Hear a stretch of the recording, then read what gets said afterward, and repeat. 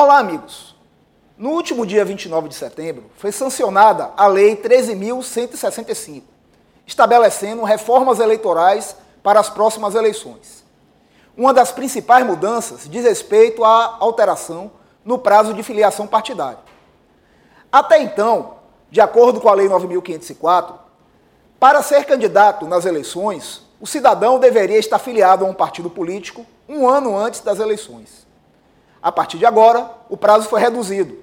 O cidadão deverá estar filiado a partido político 6 meses antes do pleito, para poder concorrer já nas eleições de 2016.